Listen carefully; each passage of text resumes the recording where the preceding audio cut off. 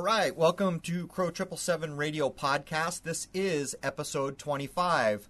I had so many messages sent to me from my last episode where Jason was across the table from me that I decided to have him back again. So Jason again fills the chair across from me to counterpoint everything. It's a good show. I wanted to cover something in this kind of preamble that gets covered in the second hour over on, actually it's more than a second hour, it's almost 2 more hours on Crow777 Radio. So there's an hour here and I think it's nearly 2 hours on the stuff running on my website, Crow777radio.com. But anyhow, it's about celebrity. We get into this in the second hour in a big way. But the idea of celebrity as almost agents of the system, not even almost. Recently, Anthony Bourdain, who is now on CNN, having moved from the kind of small channel that he began on, the Travel Channel or whatever it is, was doing an episode from northern Vietnam and Hanoi. We can all remember the controversy of, Jane Fonda showing up in Hanoi to rattle everybody's nerves and get the football punted back and forth. Celebrities play such an integral role in culture and everything else, even news, all of it. But Bourdain was in Hanoi, and he went to that place in Vietnam everyone's familiar with, only place in the world that looks like it, with all these sharp, tall rock islands poking out of the water. There's 1,000 or more of them. People will remember back to the James Bond film Man with the Golden Gun, because, of course, that was shot there, or part of it was shot there. But as he had his big private steamship with him and his friends on it going through this area, there was music playing in the background, and I kept thinking to myself, I know that music, and then it struck me. Of course, it was the James Bond theme music.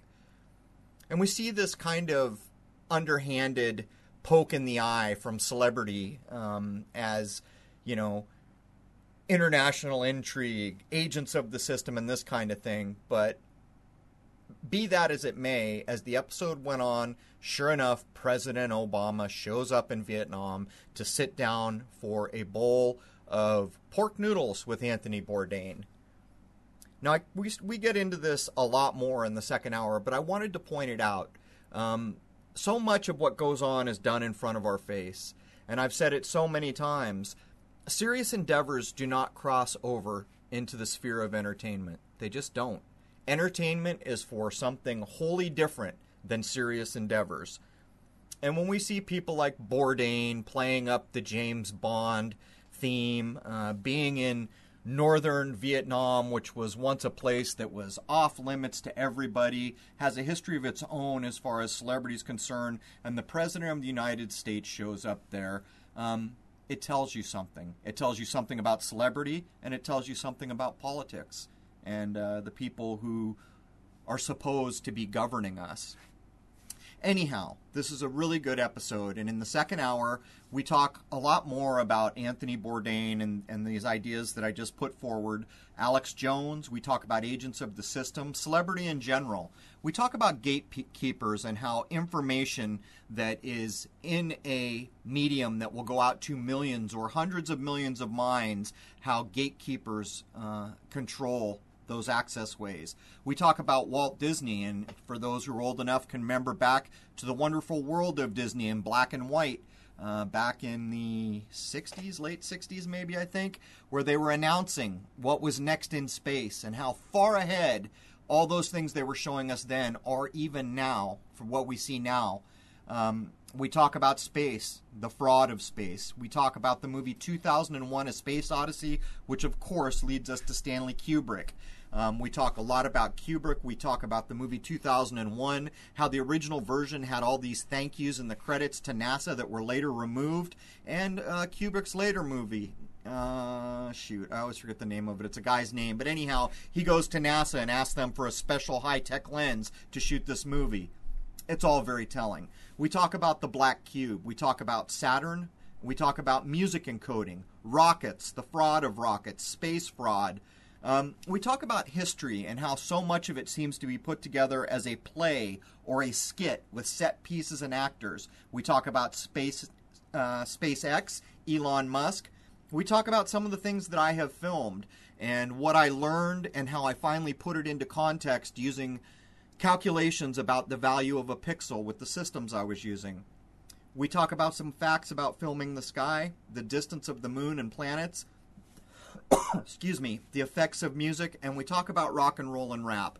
And again, the second portion on crow777radio.com goes nearly 2 hours, and as always, Jason does a fantastic job keeping my feet on the ground and calming me down where needed. So there it is. All right, man. Welcome to Crow777 Radio Podcast. I believe this is episode 25, counting with our corrupted numeric system, which we all participate in. I've got Jason back again today. Last time we did this, it was very popular. I had a lot of messages asking to have Jason back on again, doing such a great job counterpointing all the things that we cover. So as I'll probably append an intro into this episode, I usually do, let's jump right into it. Welcome back, Jason. Thanks, Crow. Great to be here as always. Right on, man. Let's. I know you got a ton of things that you want to bring up among the other things that we will cover, so let's just jump in. Cool. All right, my first question for you is on the lunar wave, which is definitely the thing that you pioneered and got to be known for. And I still see people constantly commenting on your videos, whether it's some of your other work that you've put up, camera work that you've put up, or actually on the radio show that you put up on YouTube. So the one that a lot of people question is the lunar wave phenomenon being an effect of jets flying by. And I see a lot of people doing that and even other people posting videos. And I think it would be interesting to hear how you've figured out the difference between, yes, that phenomenon does happen, but that's not what the lunar wave is that you've captured or a whole bunch of other people have captured. Right. I mean, there's a whole bunch of ways we could go at this, but the first and easiest way for anyone is to simply, someone makes a video saying that, look at the footage that they're showing, and then go look at the 2012 lunar wave. You'll quickly see they're not even in the same country. There is no footage that I'm aware of, with the exception of one, which is still not in the same ballpark, where people have claimed it's a bow wave and all these other things. Pretty much where I think that started was a person decided they were going to take umbrage with me, and they did something like a 25 or 26 video run at me. And I had talked to this person a year prior, and they had admitted flat out it couldn't be done by planes, but then they put that forward, and they hammered it with a bunch of videos. Now, the one individual, and it was actually not too long ago, I'm sorry, I don't remember his name. I think it's posted on my YouTube channel. The one individual that actually filmed something that approximates a lunar wave and contacted me and said, I saw a jet do this, and I take people at their word. What you see is a close-up shot. Two waves that are locked together and maybe not quite as defined as a typical lunar wave, but it's a close-up shot. They're very close together. They're locked together like a boat's wake, and they go by. Now, there's two things to mark here. If you look at the 2012 footage, immediately after you look at that footage, you'll see the big difference. First of all, the lunar wave comes in pairs, and they are not locked together. The waves are independent. They have different periods and different timings from one wave to another sometimes. Setting that aside, the one piece of footage that I've seen where the guy's saying, hey, man, I saw a jet do this, and I believe him. If you zoomed that out to full frame the moon, those two little waves that are locked together would look very, very close together, maybe almost to the point where they look like one wave. That's the closest I've seen. So I would say this. Oh, here's another thing. If you go to my channel, I probably have something on the order of 5 jets of different sizes and different distances from me transiting the moon, and you'll see what we typically see, which I call jet wash. You could talk to Richard 205 Maria. You could talk to any number of the other people who have been out filming, because inevitably everybody films a plane at some point. On the 2012 lunar wave, I didn't even remember how long it was after it was filmed, but a video engineer got a hold of me and he said, look, the wave's not going across the video frame. And he did this, using video manipulation. That's another thing. On the 2012 lunar wave, actually, there's a wave that goes from bottom to top and then another wave behind it, same. There's an energy pulse that goes kind of diagonally with arcing lines as if it's covering a sphere. And then there is a sweep that goes left to right. So the idea that any object traveling in a single direction could leave a bow wake of some kind with waves going in 3 directions. Again, there's just so much evidence, but at the end of the day, let me just make this simple. Someone claims it, go look at their footage and make up your own mind. And, go back and refresh what the 2012 footage looks like. So, I mean, that was a bit rambling, but there it is. Well, I think it's important that we discuss this again because more people are capturing it and putting it up, and I think people look towards you to really, hey, did I really capture this thing? That you're very respected in this regard. Plus, you always have the trolls out there who are just trying to attack you. And I just wanted to kind of have you go over everything. Hey, this is what makes a lunar wave, and this is what makes jet wash, and this is why they're different. And then folks can say, hey, okay, I can use that as my example for anything I might capture. Right, and let me add one more thing. Even me, when I first caught that, the instant I realized it was happening, my instant mental process was something's failing.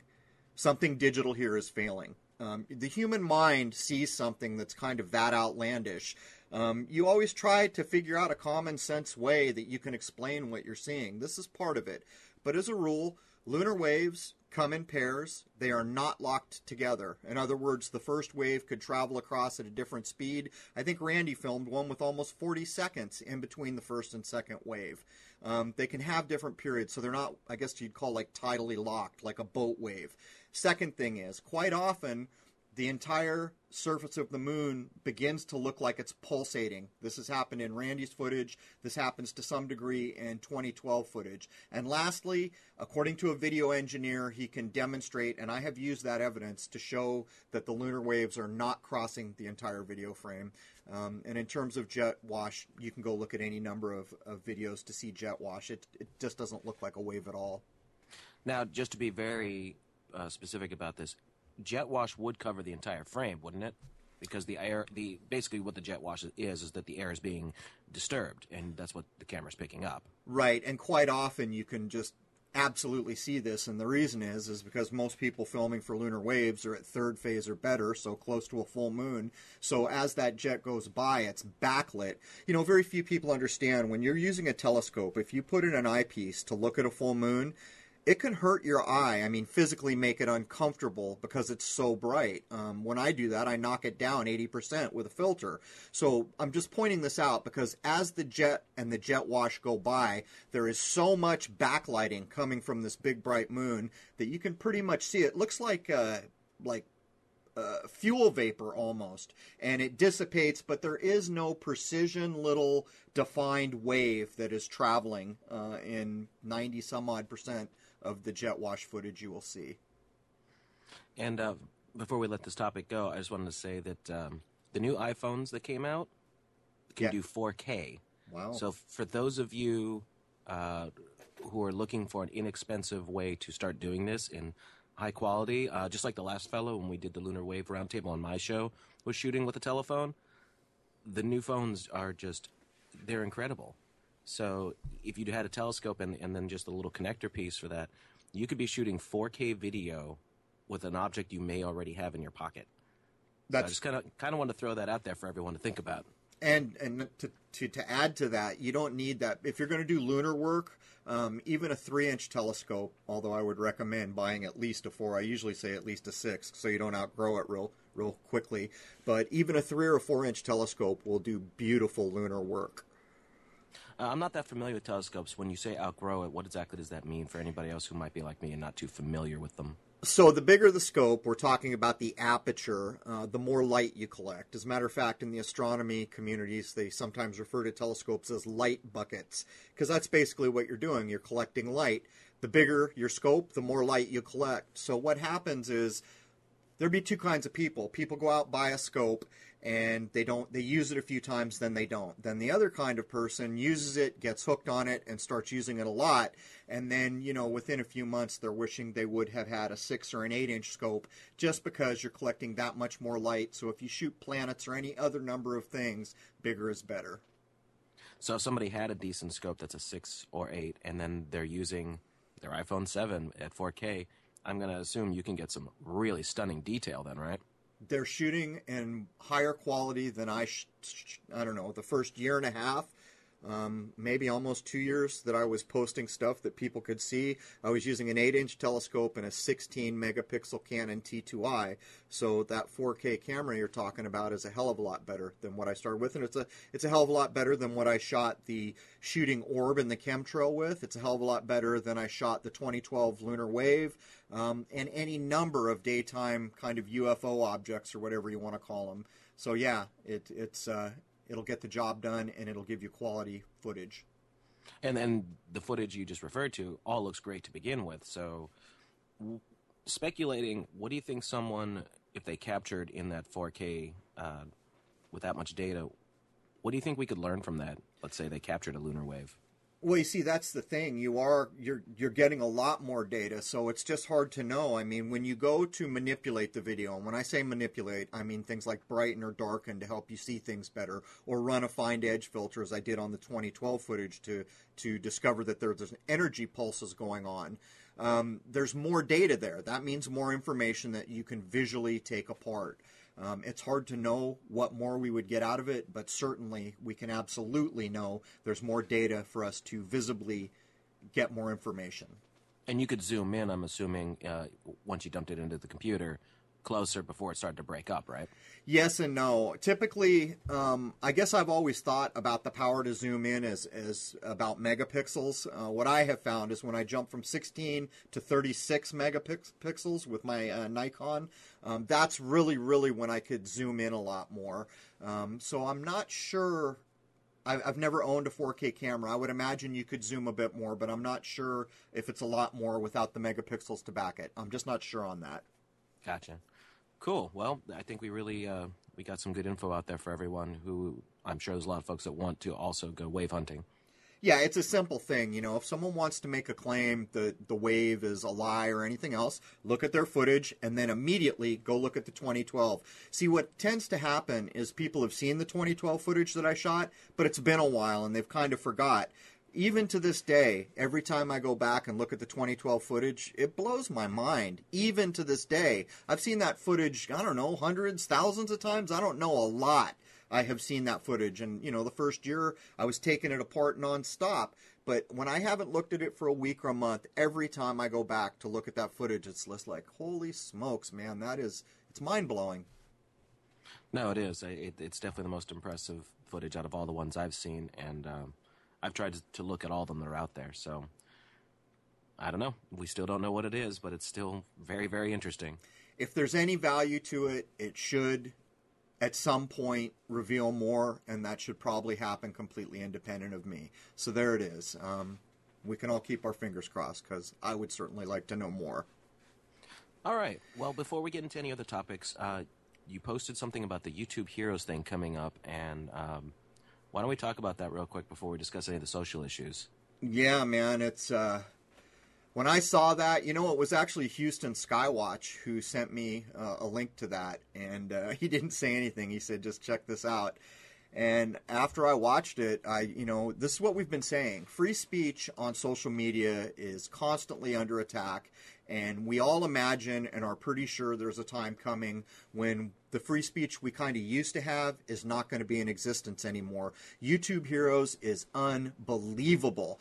Not just in what it's stating it's going to do, get the community to go rat on everybody and have actual members of YouTube have the power to go judge your video, flag it, or mass flag many videos, and then if they've been trained up to whatever level it is, actually remove your video from YouTube just because they're a YouTube hero, I quote. You know, it's a bit like the Patriot Act, I guess, the name game they're playing. But that's not really even the half of it, because if something like this gets implemented, you better understand. You may think that it's just other members of the community out there ratting on each other and helping free speech die, but you know they're going to mix bots in. So there will be this username, you don't know who it is, and it could easily be a bot. So here they put up this whole facade where users are out there doing things they shouldn't be doing to other members of the community with regard to free speech, and there's going to be these bots mixed in with it. It's an incredibly invasive thing, and when I posted the video about it for the first time the other day, I referred to YouTube Heroes as the death knell for free speech on YouTube. Well, to me, it's a flag being waved really high and fast that we must be being effective in some way, shape, or form, that they need to come up with a system like this to start, taking down some of our capability to put out information. Well, total control does not come with free speech intact. We know these things. And the problem here is that, you might not even have to curtail an individual's free speech on the street, but online, look at me. I say stuff and people in all these countries hear what I'm saying. That's a problem for the people who would control this place. And, we saw YouTube make a run at it. You got to identify yourself with an ID, the whole idea of what's appropriate content. I got news for all you companies. YouTube, your servers are in California, for crying out loud. That means if there are anything left on the books that resemble the free speech most Americans think they grew up with, you're violating our rights. And even if those laws were changed, I don't give a damn. I'm a free, divine individual, and I will say or think whatever the heck I want. So even if they've managed to skew laws in some way, they're still violating my rights. And this is what we see. We have seen it coming. This is basis for the whole reason I set up Crow 777 Radio, because I knew there was going to come a time when I wouldn't be able to say anything I wanted, and I already knew that I couldn't put anything I wanted in a video. If I did, it gets flagged, it gets removed, it gets copyright strike, any number of things. And the thing about that is half the time it happens and you've never even heard of the person that did it to you. And they may be in Pakistan, for all you know. Right, so this is their excuse if you're saying things that they don't like. They just say, oh, you got a strike against you, and then you got a second strike against you. You got 3 strikes against you, sorry, you're gone.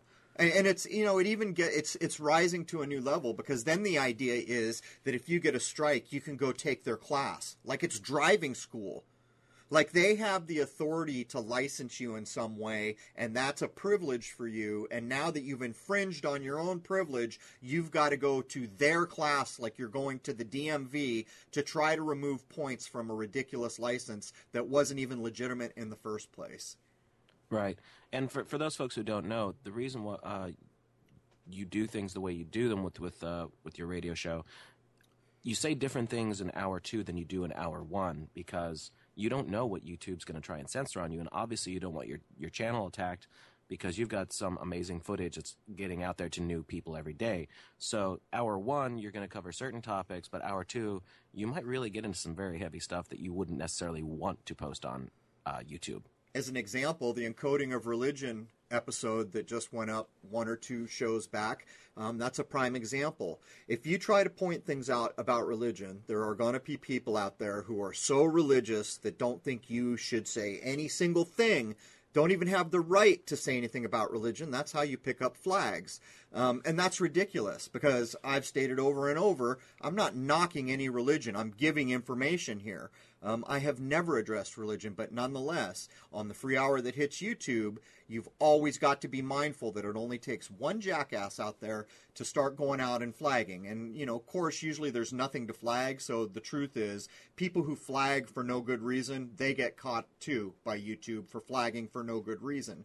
Point is, once you get flagged, it's just hassles you don't need. And, Jason, you're absolutely right. The meat and potatoes always shows up on Crow 777 Radio, because I don't have to even worry one bit what I say there. Right. And then to kind of put bookends on this topic, the YouTube Heroes thing seems like it's just an excuse for them to come down on who they want to. Yeah, man, it reminds me of that. The first time I saw the name, I started thinking about that Foreigner song, be a YouTube hero with stars in your eyes. Unreal, man. They even got degrees of heroship, up to the 5th degree or something. A little staircase representing that. Yeah, it's unreal that any thinking individual would buy into that kind of rat on your neighbor, or even consider that they have the authority to judge what is appropriate or not from another human being. Honestly, that just sounds like pre-World War II Germany to me, but hey. I'm sure it's the same playbook. I mean, there's nothing new in this world, is there? No. All right, well, moving along, we saw the presidential elections the presidential debate this week, and I think most of us who are awake to things know that in some way, shape, or form, this is all a sham. It's all fake. This time around, though, everything seems to be to a ludicrous, cartoonish level, and I kind of just wanted to get your thoughts on why you think the two people that they put out to represent both sides of the parties, which are, of course, under one control system, but they give the illusion of choice. Why are they doing this to such a degree of it's silly at this point? Like, these people, they just so unbelievable. You know, years ago, at least you'd kind of have these people who seemed like they were statesmen, even if, you know, behind the scenes you knew they were doing dirty business dealings and things like that. But now it's just at this Looney Tune level that's just it's a sick joke. It's about expectations. It's like the frog in boiling water. Can you imagine playing the Clinton blowjob in office news for someone in the 50s? They would have been outraged. There would have been hell to pay. But fast forward to when Clinton took up 2-3 years of our lives because he supposedly got a blowjob in office. What they're doing is exposing you to things. So at first they seem outlandish and shocking or any number of things. But over time, it loses its edge.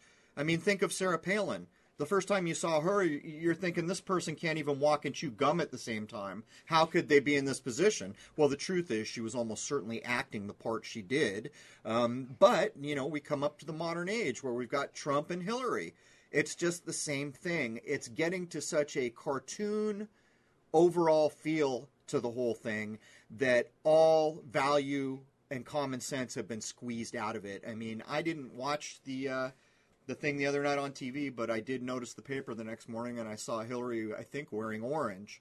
And for people who understand what's going on, if you see a presidential candidate say something, do something, wear a pin, wear a color, it has meaning. And orange is the only color that resolves to 33. It's all a sham, and it's all messing with your minds and your expectations.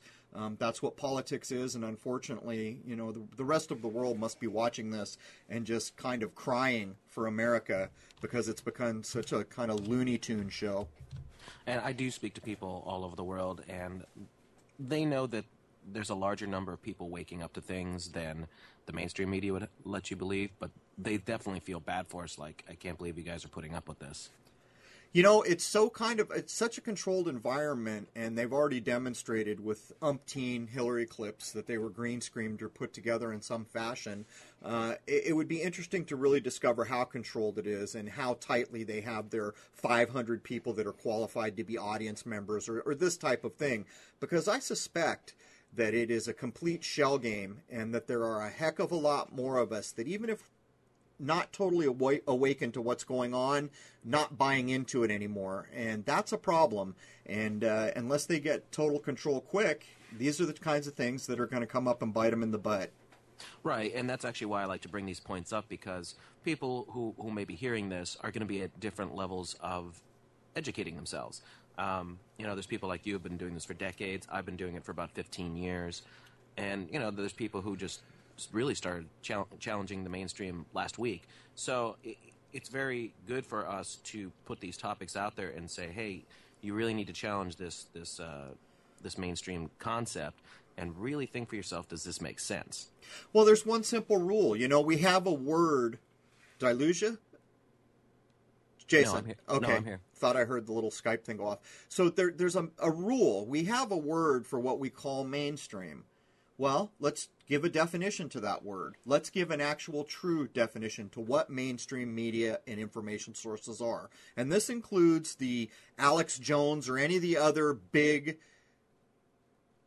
gateways that talk to millions of people at once. What it is controlled information. And this can be proved in a second. If you were to even go to someone like Alex Jones and say, hey, Alex, did anyone die at Sandy Hook? He could never in a million years say, nope, nobody died at Sandy Hook. And that is proof. It has been proven ad nauseum that Sandy Hook was a complete skit, a put-on, a play, like so much of the news we see. And while we probably won't ever have the opportunity to go ask that question, you have to start embedding in your own mind that if you are looking at a source of information that goes out to millions or hundreds of millions of people at once, it is a gateway for information and 100% controlled. In other words, you're never going to accidentally hear this one person who just happens to really want to inform you utter something that matters. It will never happen. Ever, ever, ever. And if it does, then our world would be about to change in a big way. Right. And I think it's fair to say that no matter which side gets into the White House, it's going to be more of the same. It's the same side. There are no sides. I mean, this is the illusion of Republican and Democrat, and Bernie Sanders is just there to make sure no one ever considers the possibilities he's talking about, where people could have medical care anytime they want, because he puts an ism on it, social ism. And then they can generalize it and make it a horrible thing. And since most Americans have never left the country, they have no idea what it even means. The truth is Obama any damn different than the last guy? Was the last guy any damn different than the guy before him? They're all playing from the same playbook with the same goal in mind. And that is all there is to it. And if you want to argue otherwise, I don't have time to do that, because the simple, sad truth is you have not woke up to the reality of what is going on.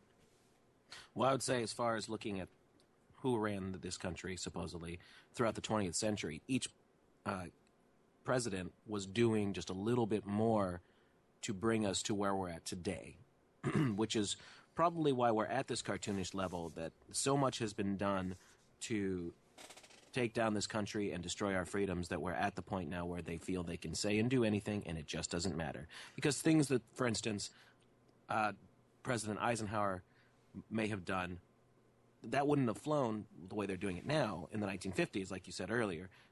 People had a completely different mindset, and they were very patriotic, very much into the country, and they just wouldn't have stood for it. But the things they say today are just over-the-top ludicrous. Well, we talked last time a bit about the Corporation of the United States. We talked about the year, which I've forgotten what it was, 1871. I may not have that right, but sometime around after 1776, maybe it was 1781, I'm sorry. The District of Columbia, that bizarre little place that's like the Vatican and the Corporation of London, incorporated. And that's where supposedly the government for this country sits. But there are obvious things anyone can look at. Look at your money, for crying out loud. It says United States Federal Reserve note, not United States of America. You want to know why? Because the United States is a corporation. That's why it says United States and not USA or United States of America on a Federal Reserve note. You see, a corporation only serves the board of directors and the shareholders and itself.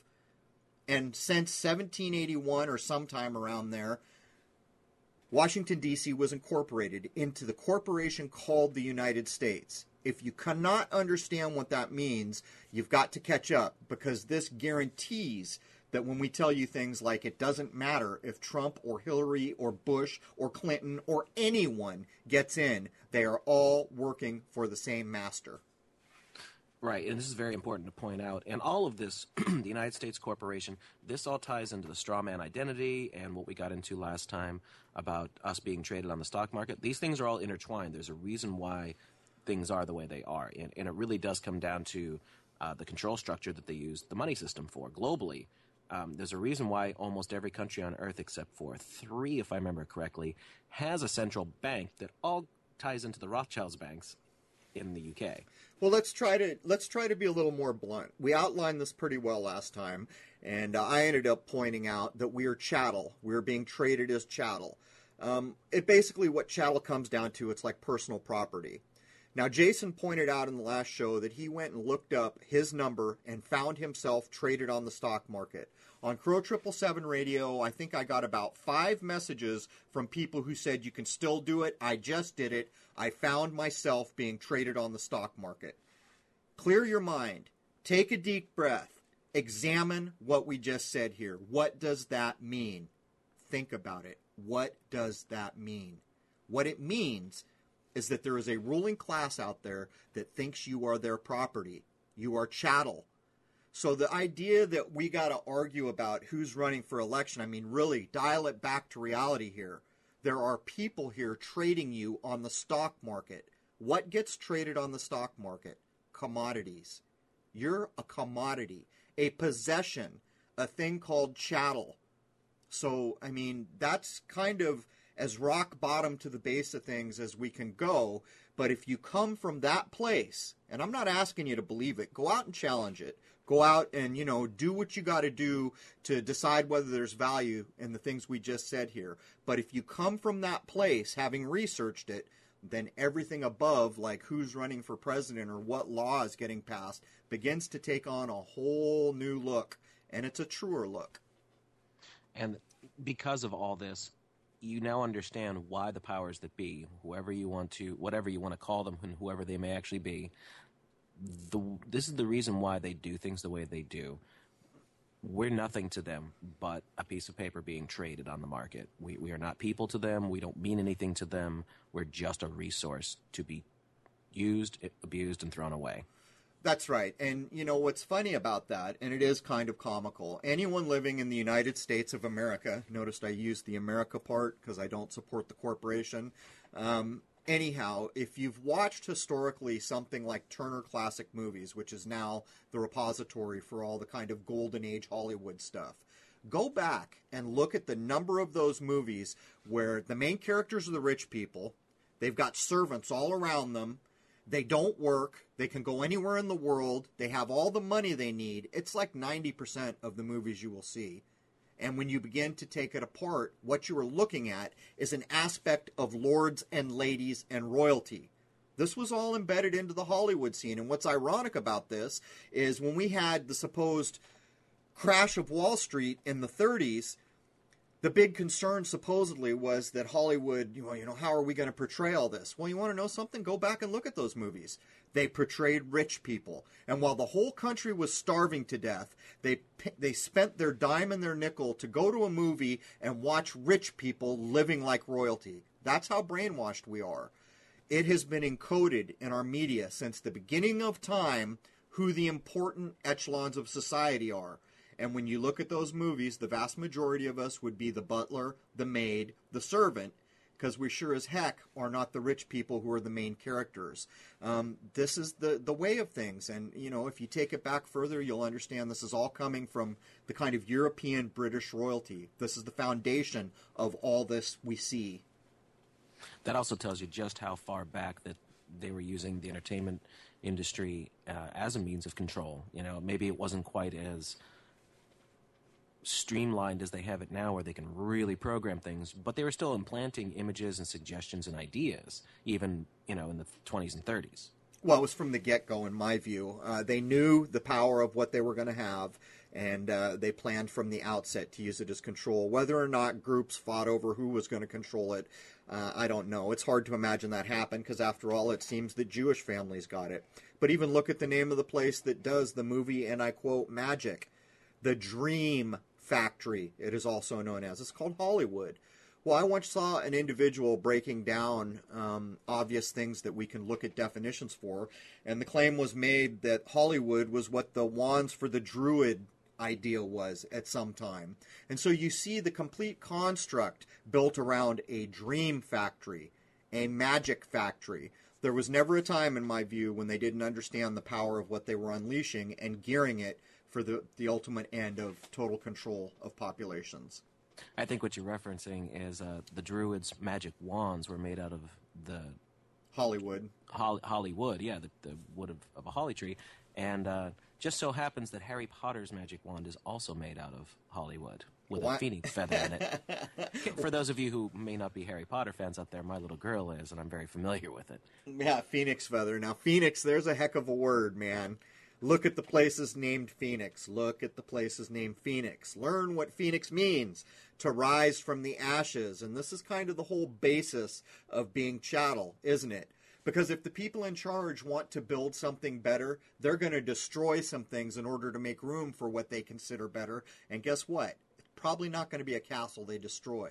It puts a whole new kind of spin on something like a city named Phoenix, which is in the middle of the desert, which will never have a water problem because they've been underground banking it forever.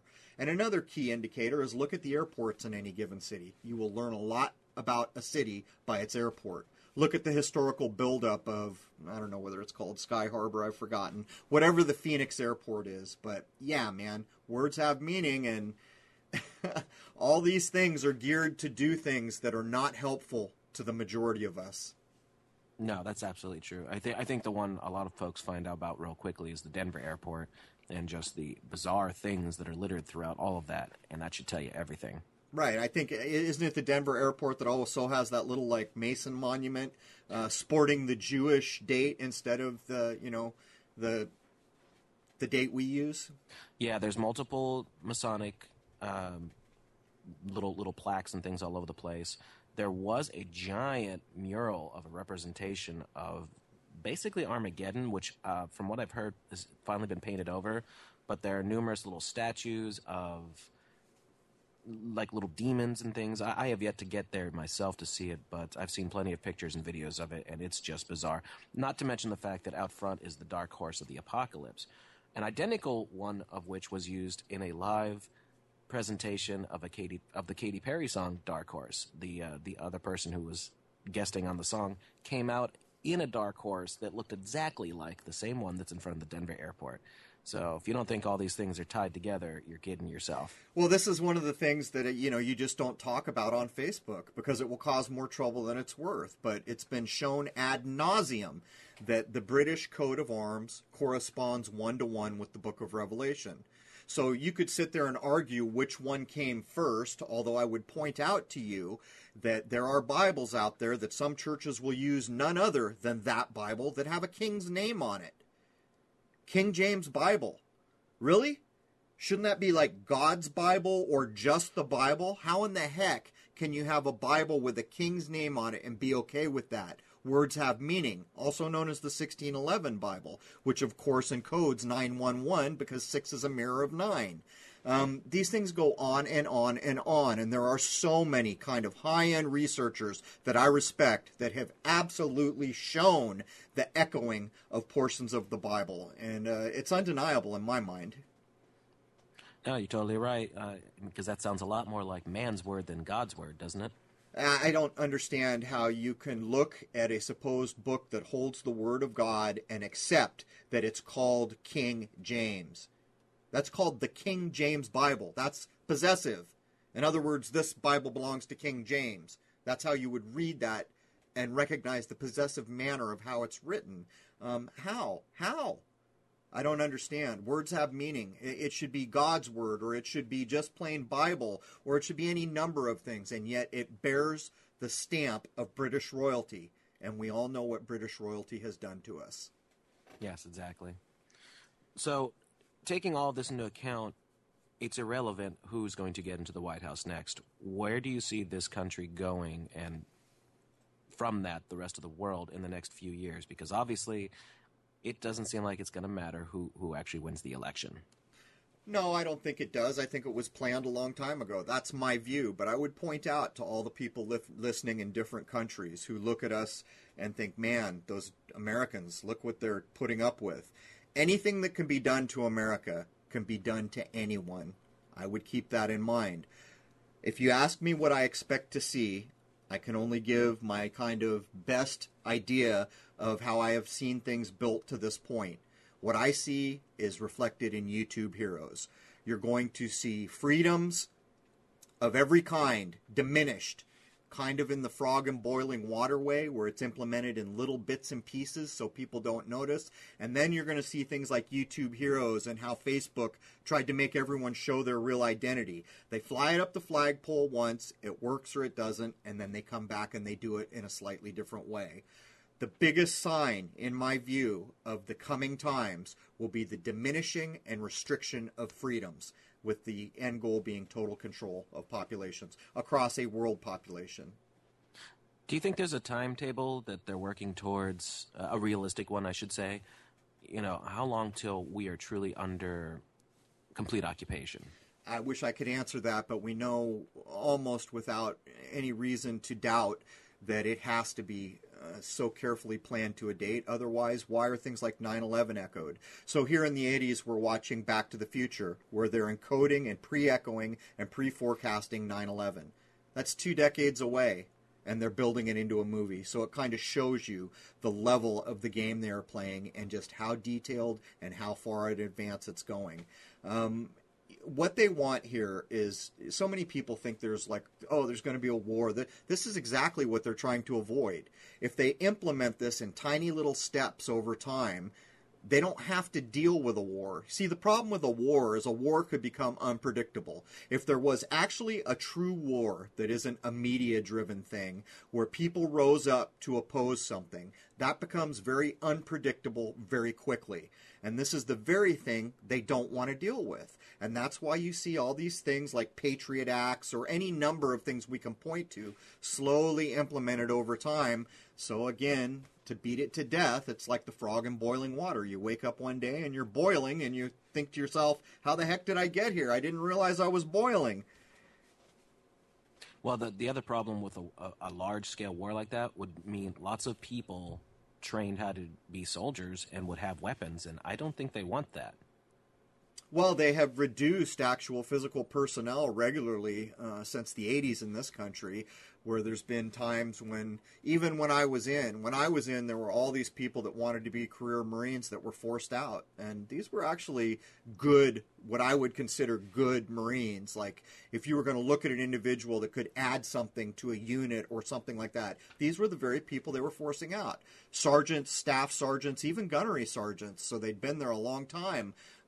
There's always a very careful control implemented, and I would be very surprised if there wasn't a super accurate record of everyone in the country that's ever been trained in the military. Now, that's interesting. Let's touch on that a little more. When you say they were being forced out, what exactly was going on? Because you always see constant recruitment going on for new up-and-comings, and I would say that that's just fresh meat for the grinder. Throw them in for the 4 years, get them back out, and who cares what happens to them. That's the way I kind of see it. But as far as these career people ones who would have a lot more access to information and make better contacts and network all over the world, those are the people I'm conjecturing here. That's the ones they'd be forcing out, right? Well, it might have been a little different in the Marine Corps than other branches. At the time, we were told you had so many people in a billet. For people who don't understand what a billet is, it's your job description. So say you're told there's only 6,000 people at the rank of sergeant in this radio operator job. So you have to wait for a guy at the top to leave before another guy gets promoted. That was the idea behind it. But exactly like Jason just described, if you consider that there is never a time they're not recruiting new guys in the front door, the grunts, the little expendables at the bottom, but then consider what it means to take a staff sergeant who may have been in a comm unit for 12, 15 years maybe, expert in all the equipment, you're forcing that guy out. So logically it doesn't make sense, but this is in essence exactly what we saw. As a matter of fact, I think a lot of people would be surprised to understand when the Gulf War broke out and they were trying to figure out in Japan how to divvy up units so that there would be enough units to do the regular Japan job while all these other guys supposedly went off to fight the Gulf War, all of a sudden all these reservists came in. And what was strange about it, for the first time we saw reservists being shipped to Iraq. So normally you would expect this reservist to come in and take maybe a fixing radios job and stay in Japan and replace the guy who went over to the theater of war or the supposed theater of war. This is not what we saw. We saw a little bit of both. And so it just kind of demonstrates that on the face of it, you probably have a vastly different idea than what is actually going on. But since the 80s, they have constantly downsized the physical number of human bodies in the military branches. Right. And I would assume that the people who are long-term or they've done the most, they've been around the most, they've met the most people, they are definitely the ones who would be considered a threat if anything major happened where there's some sort of martial law or military occupation. those are the people who would probably be the first ones to stand up against it. I don't know how to go with that, Jason. You know, I could think about it in two ways. A lot of these guys were very loyal to the Marine Corps. You know, these were the guys with the high and tight haircut who said "oorah" every day. But at the same time, if they were removed from that and saw injustice going on, would these be the people to stand up against the injustice? I think for a lot of them, yes. And then I think a lot of them would be right back to, I lived a life of taking orders. Who's giving the orders now? It's a hard thing to know. But, you know, things like this I may not have a good handle on, but I assure you, the people who want to put their arms around this world and own it and control it, they have a very good idea. It's like, you know, before we started recording today, where I was talking to you about how you can use access memory to get people to say certain things before they say it. You've got to understand that the powers that be have all this kind of very high, what would you call it? Behavioral sciences, you know, and what to expect. And to top it off, they've got all the data on each of us because we all leave digital fingerprints. Right, and that's the whole point behind collecting all this data is they are getting better and better at predictive programming to give back to you. It's basically this constant feedback loop where they're learning more about us and then they learn how to manipulate us, and it's just they're constantly bombarding us over and over and over again. And they've got it to the point now where they can predict human behavior to a very, very accurate degree. I'm sure it's not 100% because there's always a slight random unpredictability with people, but it sounds like they're getting really close to just knowing how you're going to react to any given situation. Oh, I'm certain that with the data collection and other things that they have access to, they would do a very good job of that. But here's a little kind of side story that I've never really talked about because I wasn't sure what to make of it. I didn't know how much of it was fantasy and how much of it was reality. I had a friend that I was in the Marine Corps with, and we were talking. We hadn't talked for a long time after we got out of the Marine Corps, and I finally talked with him again. And inevitably, we were talking about the things you and I are talking about now, and he mentioned that he had noticed that these colored stickers were being put on mailboxes all over his area of the country. They were red, yellow, and green, if I remember correctly. And he started launching into this whole thing about how he thought they were grading people because he noticed he was an ex-Marine and his was red, and someone else on his street who was ex-military was red. And he said they were asking about him, couldn't get any answers, and I didn't think about it for a long time. And then some months later, I saw a red sticker on my mailbox, a little round sticker, reflective. And I thought, well, it's reflective. So I started paying attention in my neighborhood, and sure enough, I saw paper and reflective type little round stickers on mailboxes. And that's when I talked to him again. And he said they had gone to the post office and asked questions. Nobody knew anything, didn't know anything about it. And then the stickers were no longer around anymore. So this kind of illustrates the idea, if there is any reality to it. And it also underscores how important it is to be aware of your environment. You know, the average person will go to a mailbox and pull the mail out and never notice there's a sticker. A very aware person will absolutely say, wait a minute, what's that sticker for?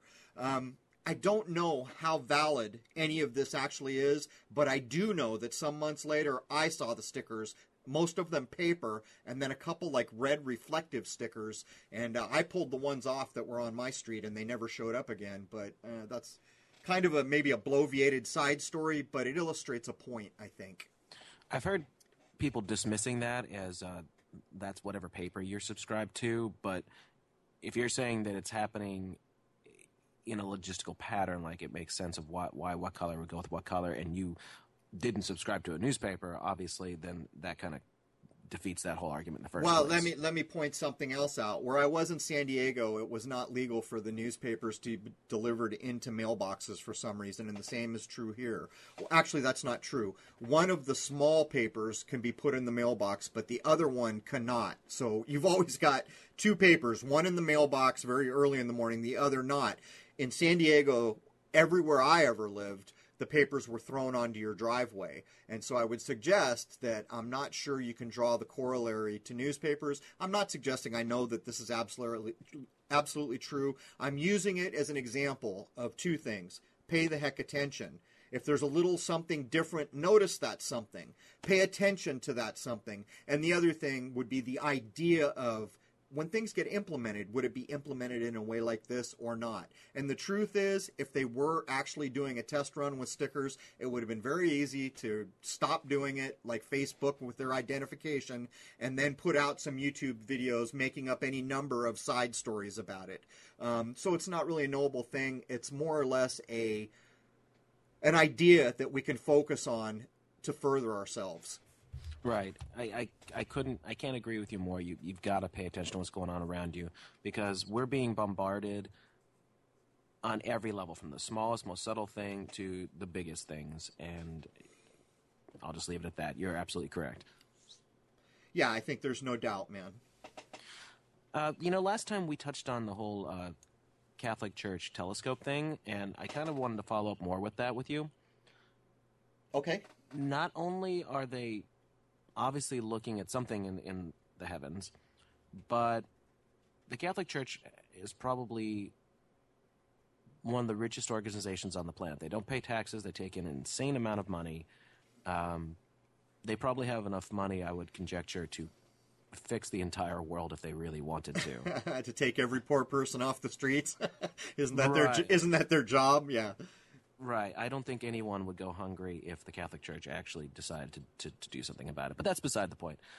What do you think about, for example, the Catholic Church, but there's plenty of other organized religions that exist in as almost like a corporate entity in that sense, where there's just stupid amounts of money going through their coffers.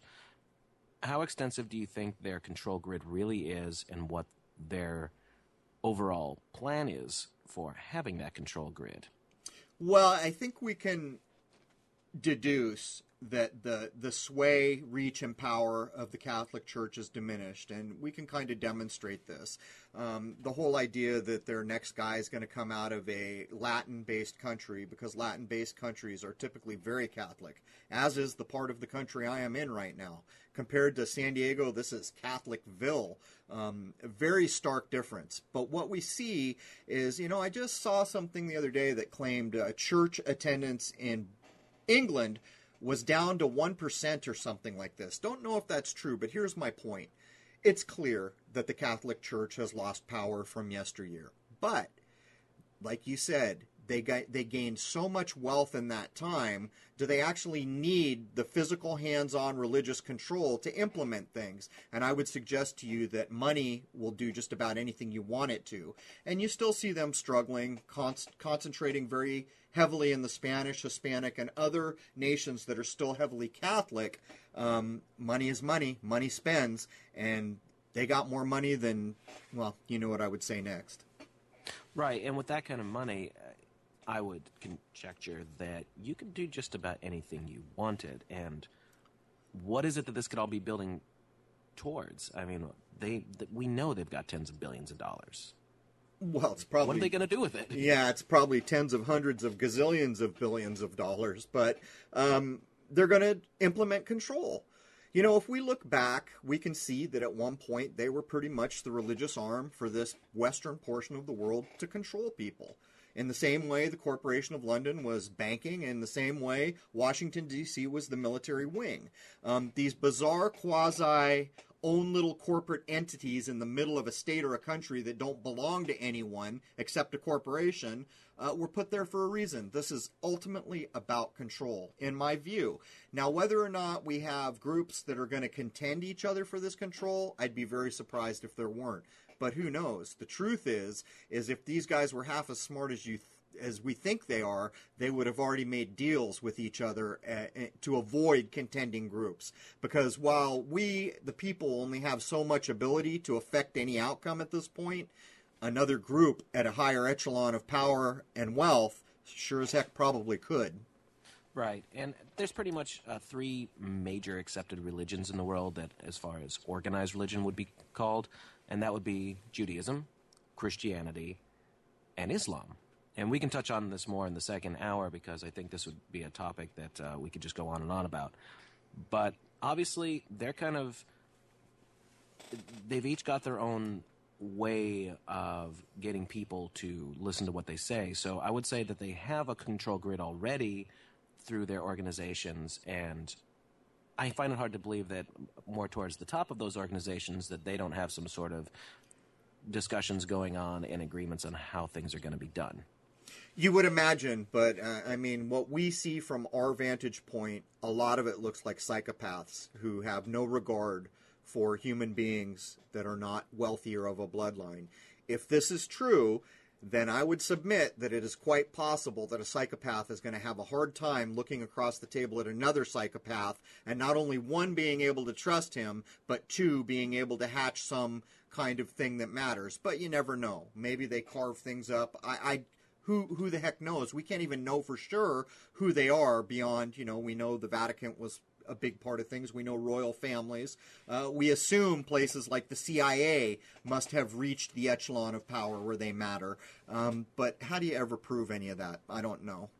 Right. We have to more conjecture off of their actions as opposed to having any facts of like, this guy's running this and this person's running that. We're not going to know that on our level. It's unless somebody happens to start spilling the beans, which is very unlikely.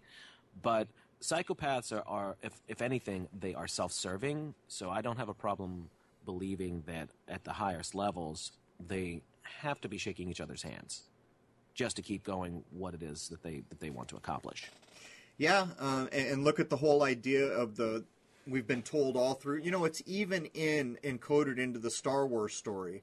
In the early Star Wars story, Princess Leia is kissing her brother Luke, supposedly before they realize they're brother and sister, although they're both supposed to be strong with the Force.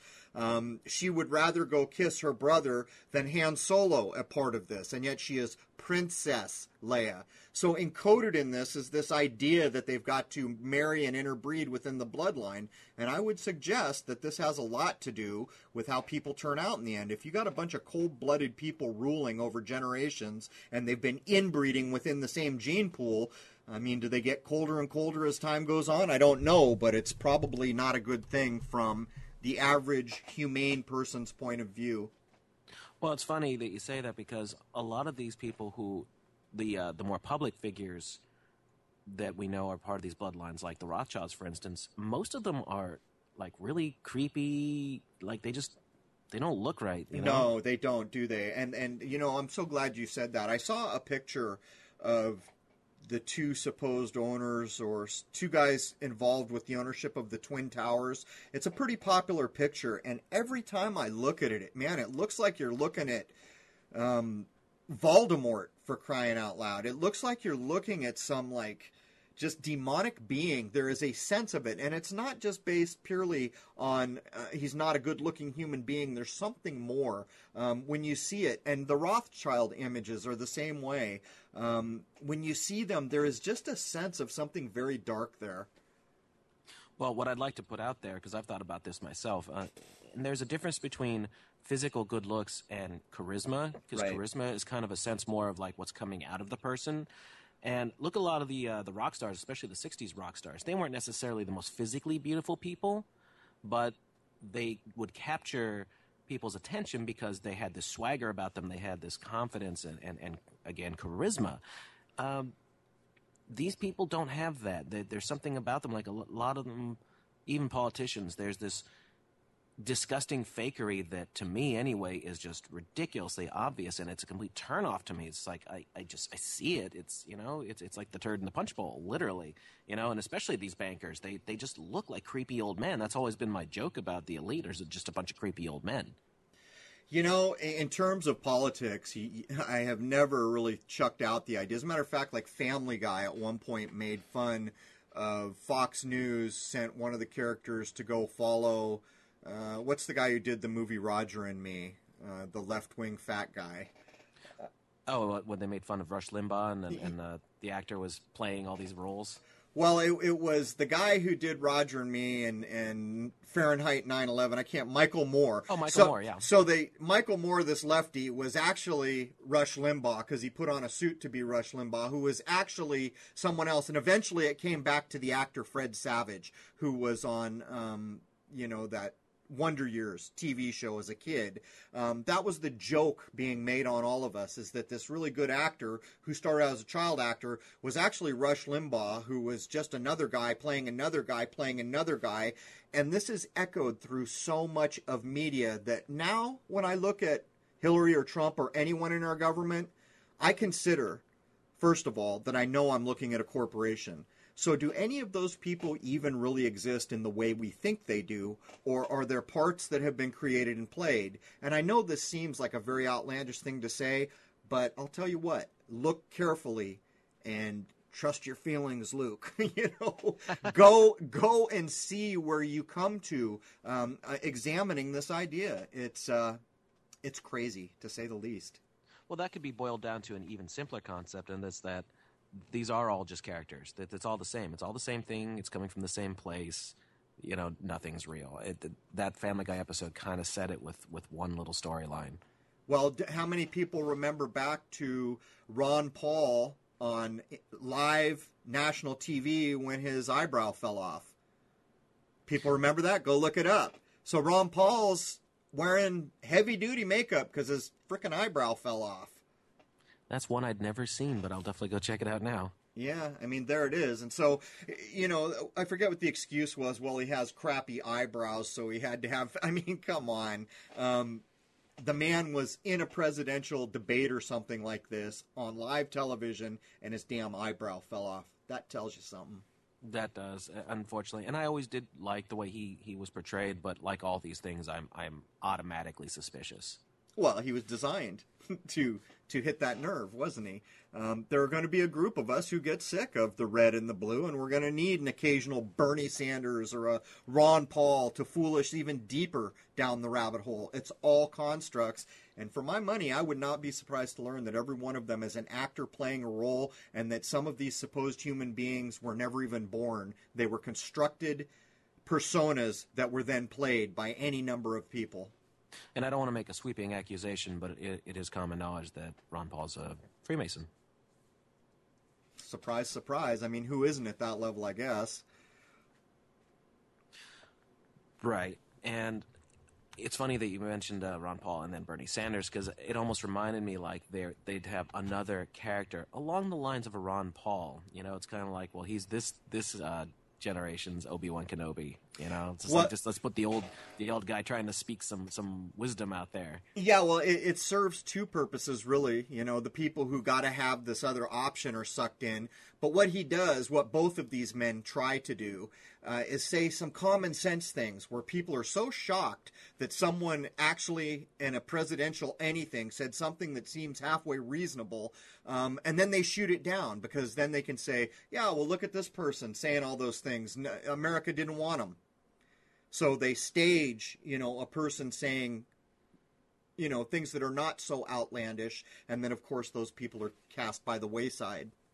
And the way you know that this is all completely contrived is Bernie Sanders, by pretty much all admissions, was the winner in the Democratic side of things. It's like nobody wanted Hillary. Wait a minute. Let's dial that back for a minute. I would suggest to you that if every person in the country voted in every primary and every election we're going to have for this presidency, the outcome would be no different than if nobody did.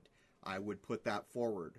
From my view, that is exactly how this is. The people that were chosen to run were chosen a long time ago. In the same way we watched Back to the Future in the 80s, echoing 9/11, decades to come. And that's not the only case. There's plenty of movies echoing plenty of things that are so far in advance. How is it that we cannot understand that the highest positions of a supposed country are going to be handled even all the more carefully than, some staged false flag event? I completely agree with you there. It's obvious that this was a play that they did for us on the global stage. There's no doubt. But anyhow, man, we're just past the top of the hour. Is there anything you want to throw into the first hour, or should we take a break and prepare for hour two? I think that's a great stopping point, and I definitely have something I want to tackle in hour two. Okay, cool. All right, guys, there it is. Crow 777 Radio Podcast, episode 25. This will be the hour that runs on YouTube. Jason's got quite a list here together. We will do at least an hour. I would not be surprised to see it go beyond. All right, Jason, we'll be back shortly.